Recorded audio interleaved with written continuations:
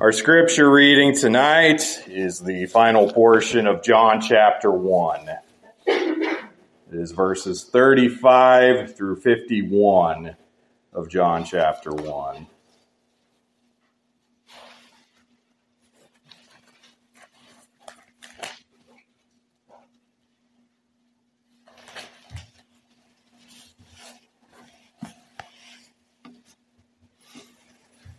Hear now the reading of God's holy word. Again the next day, John stood with two of his disciples, and looking at Jesus as he walked, he said, "Behold the Lamb of God." The two disciples heard him speak, and they followed Jesus. And Jesus turned, and seeing them following, said to them, "What do you seek?" They said to him, "Rabbi," which is to say, when translated, "Teacher, where are you staying?" He said to them, "Come and see." They came and saw where he was staying and remained with him that day. Now it was about the 10th hour. One of the two who heard John speak and followed him was Andrew, Simon Peter's brother. He first found his own brother Simon and said to him, "We have found the Messiah," which is translated, the Christ. And he brought him to Jesus. Now when Jesus looked at him, he said, "You are Simon, the son of Jonah. You shall be called Cephas," which is translated a stone. The following day, Jesus wanted to go to Galilee, and he found Philip and said to him, "Follow me." Now Philip was from Bethsaida, the city of Andrew and Peter.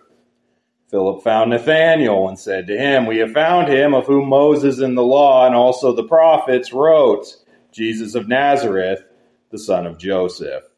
Nathanael said to him, "Can anything good come out of Nazareth?" Philip said to him, "Come and see." Jesus saw Nathanael coming toward him and said to him, "Behold, an Israelite indeed, in whom is no deceit." Nathanael said to him, "How do you know me?" Jesus answered and said to him, "Before Philip called you, when you were under the fig tree, I saw you." Nathanael answered and said to him, "Rabbi, you are the Son of God. You are the King of Israel." Jesus answered and said to him, "Because I said to you, I saw you under the fig tree, do you believe? You will see greater things than these."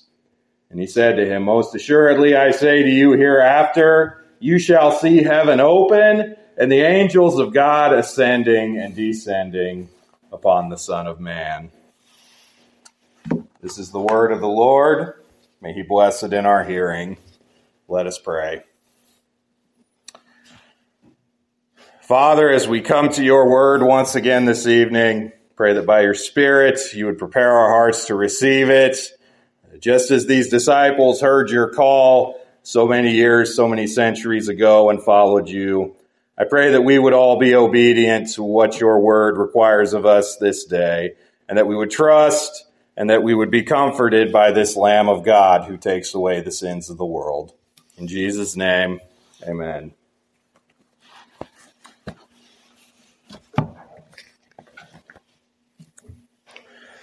So in the last two Sunday evenings where I've been here, we've been going together through this first chapter of the Gospel of John.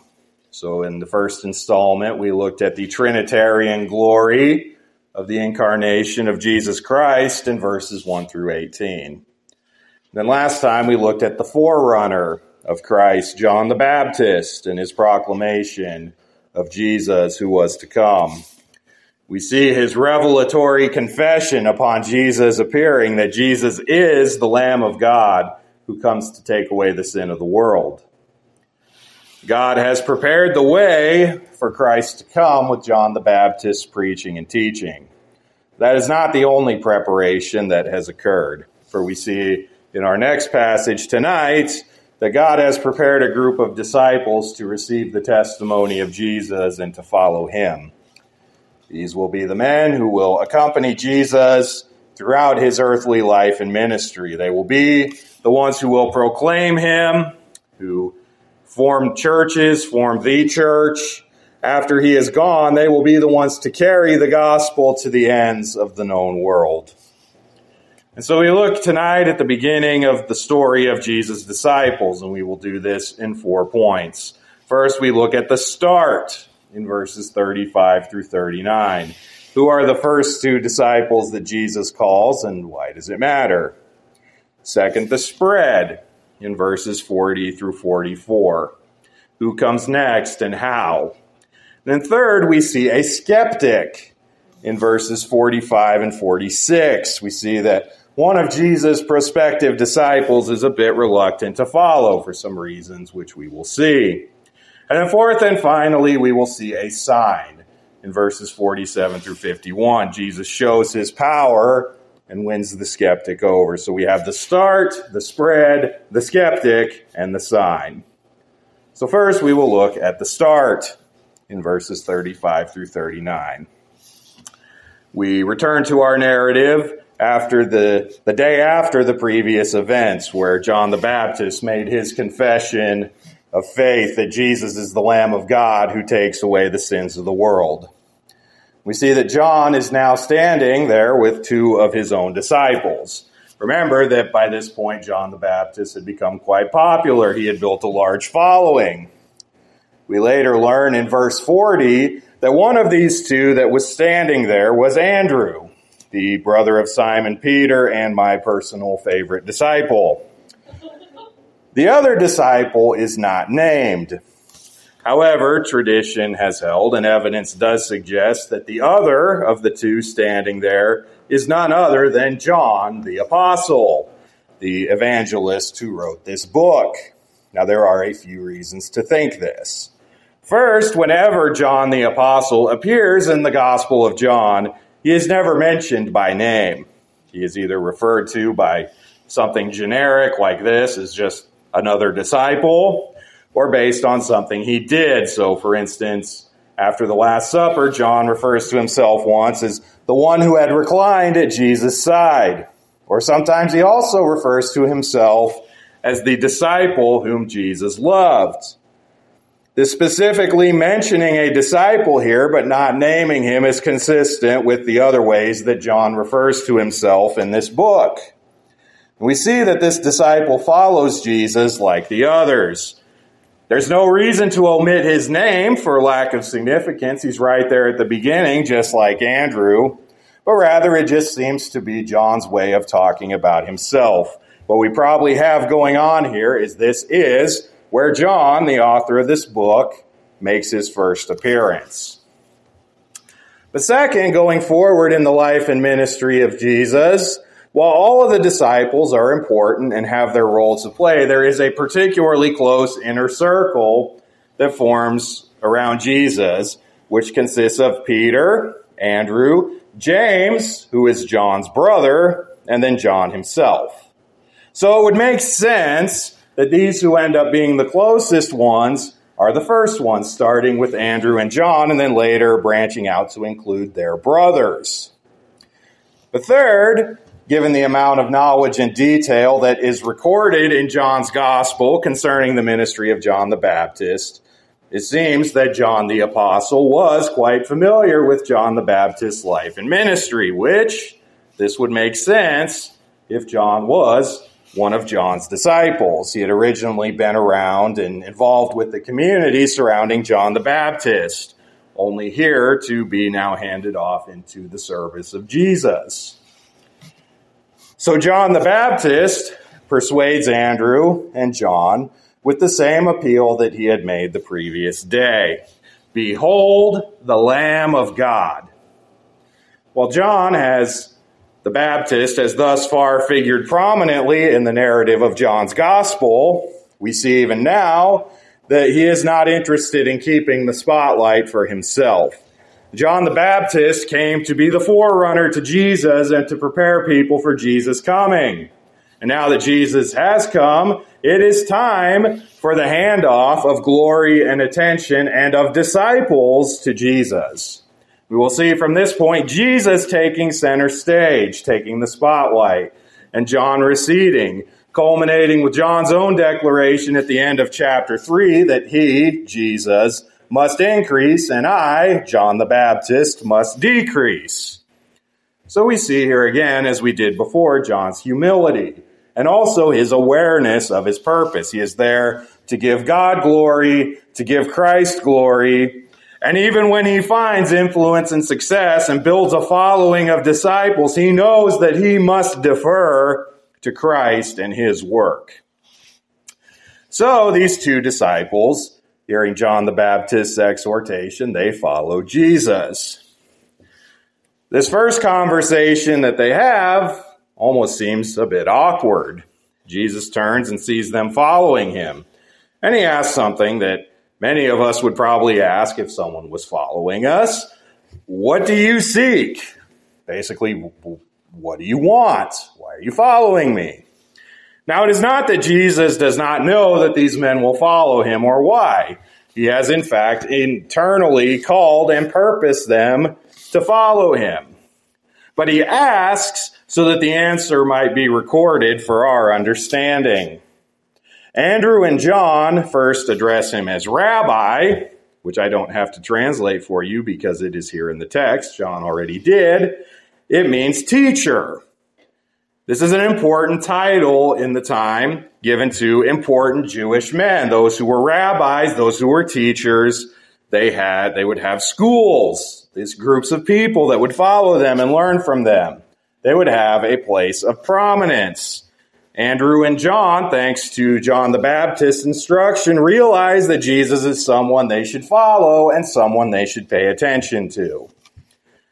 And they know that because of who Jesus is, they should want to be where he is. And so they ask Jesus where he is staying because they want to be with him. They want to go where he goes and learn what he has to say.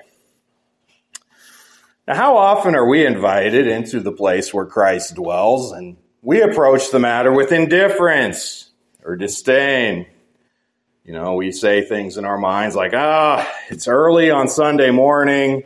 I wish I could just sleep in, or I have work to do, or I have other responsibilities.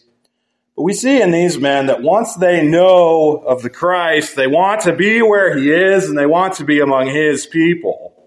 So let that be an example for us. But that is not all that they do, coming in and dwelling with Christ. This brings us to our second point. After the start, we see the spread in verses 40 through 44.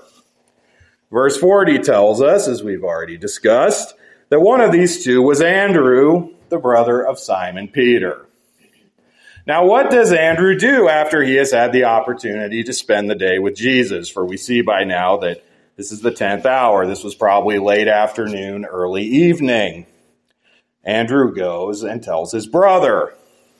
Now, this too tells us something about how we should respond to Jesus. When we come to the place where Christ dwells and we hear his truth, we should not be content to keep it to ourselves.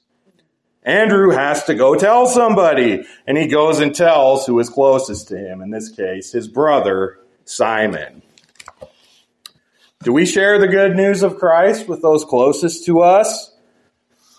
Do we share him with our families and friends who do not yet believe? It can be a difficult thing to do. It is surely a great blessing to come from Christian homes and families. But what of those who are not? Those in our families, those in our friends, those around us. They can often be stubborn, resistant. They can mock us, scorn us, misunderstand us, misrepresent us when we try to bear witness to Christ. But that is a chance we have to take. For as Peter himself will later confess in John, it is Christ and Christ alone who has the words of life. And so we should be diligent to carry those words to those we love the most. Andrew tells Peter that we have found the Messiah. And again, John does the handy task of translating the Hebrew, Messiach, to its Greek equivalent, which is Christos, where we get the name Christ. So these words both mean the anointed, the chosen one. This is the one who has been expected to be the Savior and deliverer of Israel. Now, not everyone comes to this conclusion so quickly or with the same degree of enthusiasm. We'll see a much different response to this announcement of Jesus here in a moment. But Andrew has no qualms with immediately accepting that Jesus is the one he is looking for, and he goes straight to Peter to get him to come along. Well, Peter comes to Jesus, and Jesus knows right away who he is. We do not have recorded here any introductions. We don't see any, oh, hi, I'm Jesus. Oh, hi, I'm Peter. No, Jesus knows right away. In fact, Jesus has always known. Jesus has chosen Peter from the foundation of the earth. He has called him by name. But it is not only that Jesus knows Peter's past and present, that he is Simon, the son of Jonah. He also knows Peter's future, giving him the name by which he would be known, Cephas, or stone, which in Greek is Petros, rendered in English as Peter. And Peter will be the rock. But Jesus is not done. In verse 43, we see that Jesus purposes to go to Galilee. Now remember, based on our look last time at John the Baptist, we don't know exactly where geographically they are, where John has been ministering, or where Jesus has now come. It is at this place called Bethabara, or Bethany beyond Jordan, that we don't know exactly where it was. But while they are there, they come upon Philip, who is from Bethsaida, which is on the northern end of the Sea of Galilee. And that was the same town that Peter and Andrew are from. They knew him. He was someone from their hometown. And Philip seems to have no qualms in following. He demonstrates a similar enthusiasm that Andrew showed. In fact, Philip wants to tell somebody too. But he won't get the same reception that Andrew did when telling Peter, at least not right away. And this brings us to our next point. After the start and the spread, we come to the skeptic in verses 45 and 46. Now Philip finds this Nathanael. There seems to be some deliberateness to this. Philip seemed to know Nathanael somehow and wanted to include him, sought him out, although we don't get the details as to how he knew him. But just as Andrew wants Peter to follow, so too Philip wants Nathanael to come to Jesus. He says with confidence, "We have found him of whom Moses and the law and the prophets wrote." So Philip has just met Jesus, and it seems that he is already convinced, like the others, that Jesus is the Messiah. But the difficulty comes when Philip tells Nathanael exactly who they have found. When he says, "Jesus of Nazareth, the son of Joseph." Now this is perhaps the first time we see in John a recurring problem for many of Israel throughout Jesus' life and ministry. While many are persuaded that Jesus is the Messiah and follow him, many are not persuaded. Why is this? Well, ultimately, salvation belongs to the Lord, and only those whom God has purposed to come to Christ will do so. But there are secondary means, secondary causes, secondary reasons for this unbelief. And one of those is that Jesus is not the Messiah that many in Israel expected. Israel wanted a Messiah that would rule over them in full glory in this age. They wanted a Messiah who was going to throw off the Roman Empire and restore the glory days of Moses and David, when Israel was herself a budding empire under God's rule. But that kind of Messiah was not God's plan. God has a bigger plan than Israel and a bigger plan than Rome. So Nathanael seems to carry some skepticism that Philip has really found what he has claimed. He asks, "Can anything good come out of Nazareth?" Now, to understand Nathanael's doubt, we need to understand Nazareth. Now, for one thing, the Messiah was expected, based on prophecy in the Old Testament, to come from Bethlehem, the city of David. Jesus was born in Bethlehem, but this was probably not a well-known detail at this point. Probably not included in this initial discussion between Philip and Nathanael. But not only is Nazareth the wrong place, it is in its own rights a very unimpressive place. Nazareth was in Galilee. Galilee was the rural, remote area that comprised the northern portion of the land that used to be the kingdom of Israel. But now, as the rest, it was enslaved to Rome. Galilee's population, it was predominantly Jewish, but the important people, if you will, the priests, the leaders, the influencers of Israel, and of course the temple, they were in the south. They were in Jerusalem. Galilee was the countryside. It was dotted with these small towns. It was a place of agriculture and a place of fishing from the Sea of Galilee. And among this obscure area, Nazareth was a relatively obscure village. And if people knew about it at all, they, like Nathanael, probably thought of it dismissingly. That's the middle of nowhere. Why would anyone so important come from there? When you're looking for a religious revival, you might think you'd find somebody from a son of the priests from Jerusalem where the temple was. If you're looking for a king, you'd expect someone from the nobility, from the upper class, from the ranking people of Israel. If you're looking for someone who's going to throw off Rome, you'd think someone from a military background. In none of these cases are you expecting a builder's son from Nazareth. God has a way of fulfilling his purposes through unexpected people from unexpected places and overthrowing and reversing the world's way of evaluating things.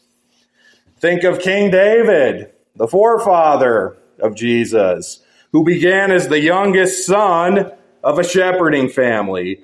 He was so unlikely to be the king that his father Jesse didn't even think to have him show up when Samuel came to anoint a king. And yet David was the one. Think of Jacob, the younger brother, obtaining the blessing, obtaining the favored status over and against his older, stronger brother Esau. And many, many other examples in Scripture we could see. So often God uses the weak things of the world to shame the strong, the foolish things to shame the wise. And with Christ's incarnation, the same is true. Nazareth in Galilee, laboring as a carpenter's son, this is where our Lord grew up. This is where the Messiah of Israel comes from. Nathanael can't believe it, but he will. And this brings us to our final point. After the start, the spread, and the skeptic, we come to our final point, the sign, in verses 47 through 51. Philip tells Nathanael to come and see. He's at least got Nathanael interested enough, curious enough, that he's willing to come check out what's going on. Nathanael's probably thinking something in his mind like, it's probably nothing, but couldn't hurt to look. But as with those who have come before, Jesus knows Nathanael is coming. And he knows that Nathanael is skeptical.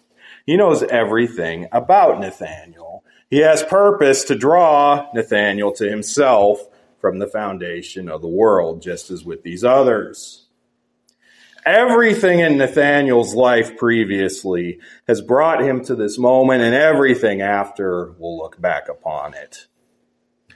So before Nathanael even has the opportunity to speak, Jesus addresses him, beginning with something that might almost sound like flattery at first look. Behold, an Israelite indeed, in whom is no deceit. But this is not flattery. Jesus is forming a distinction between true and false Israel and true and false Israelites. You might remember when Pastor Barnes was here last week, he talked about the distinction between the true Israel, the Israel of God, that is his church, those who love and honor and serve the Lord Jesus Christ, and those who, though being of the line of Abraham, reject and condemn Christ and fall away from him.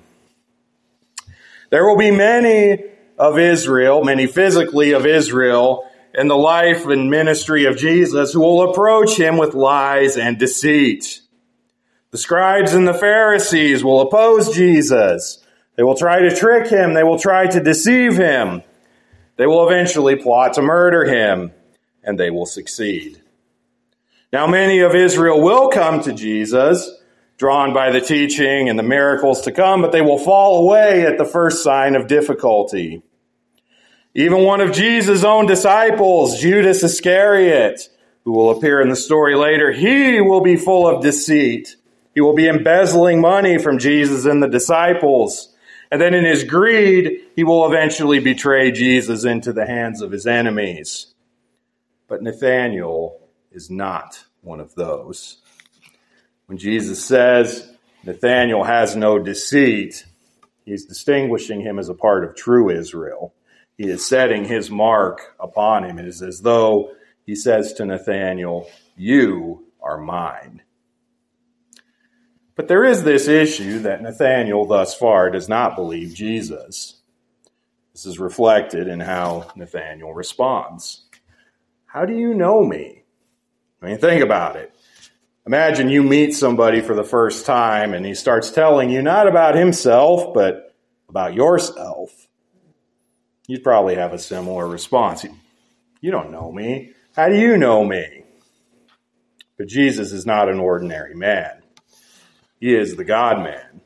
He knows Nathanael better than anyone else. He knows Nathanael better than Nathanael knows himself. And he will prove this. He answers Nathanael, "Before Philip called you, when you were under the fig tree, I saw you." Now, we don't get the details as to what exactly this episode is that Jesus is referencing, but it seems that Jesus is talking to Nathanael about something Nathanael did that it would not have been possible, according to normal human terms, for Jesus to have known about. Something for which Jesus was not present. Something for which no one else was probably present.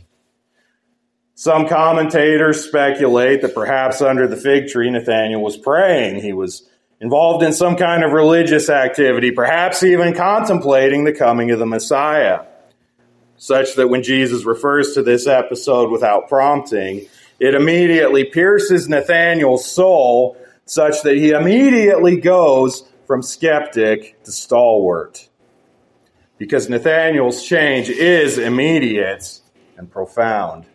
He says to Jesus, "Rabbi," again bestowing this honorific title, "you are the Son of God. You are the King of Israel." Suddenly, none of that stuff about Nazareth or Galilee matters. When Jesus purposes to save, when he purposes to call people to himself, he can cut right through the hardest of hearts and the deepest of doubts, and that is exactly what he does to Nathanael. And to all who are in Christ, that is exactly what he has done for us. Without his supernatural intervention, we have no capacity, no ability to believe. We remain dead in our sins. But after this transformation of Nathanael, Jesus is not done. He knows the past and present of his disciples, but he also knows the future. We see this again in verses 50 and 51.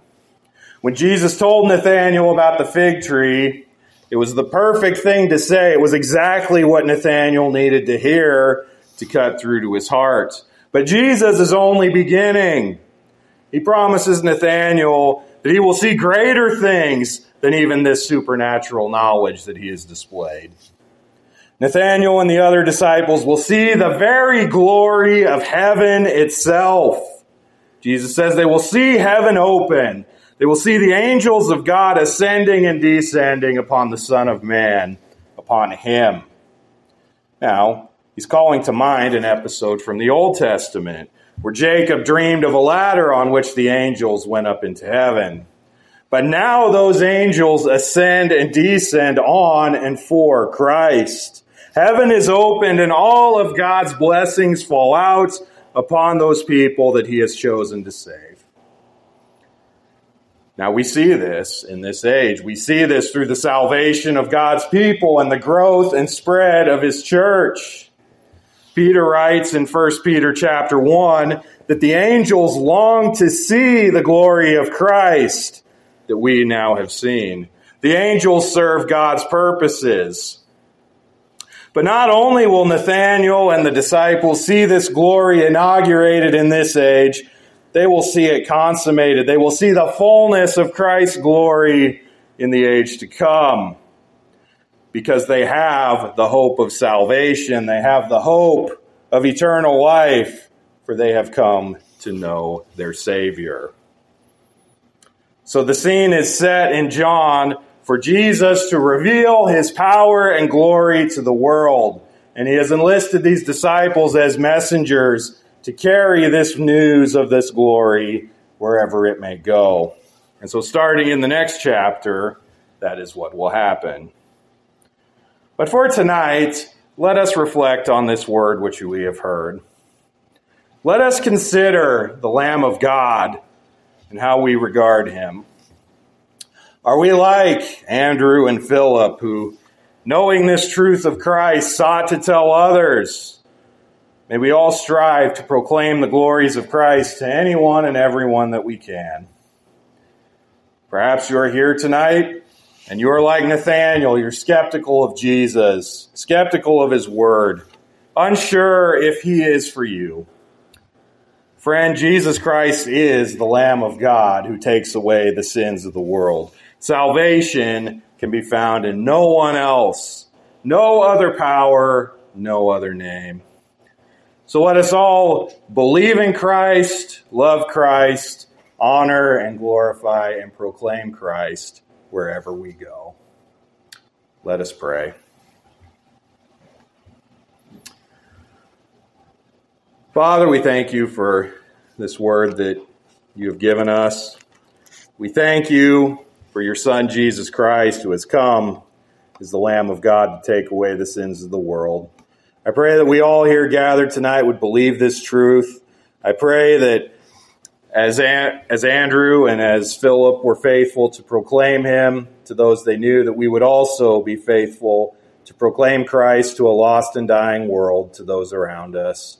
And I pray that we would all be comforted and assured by this glorious gospel reality that Christ has come to save, and that the glory of heaven has been opened up and poured out on us through Christ. We pray this in Jesus' name. Amen.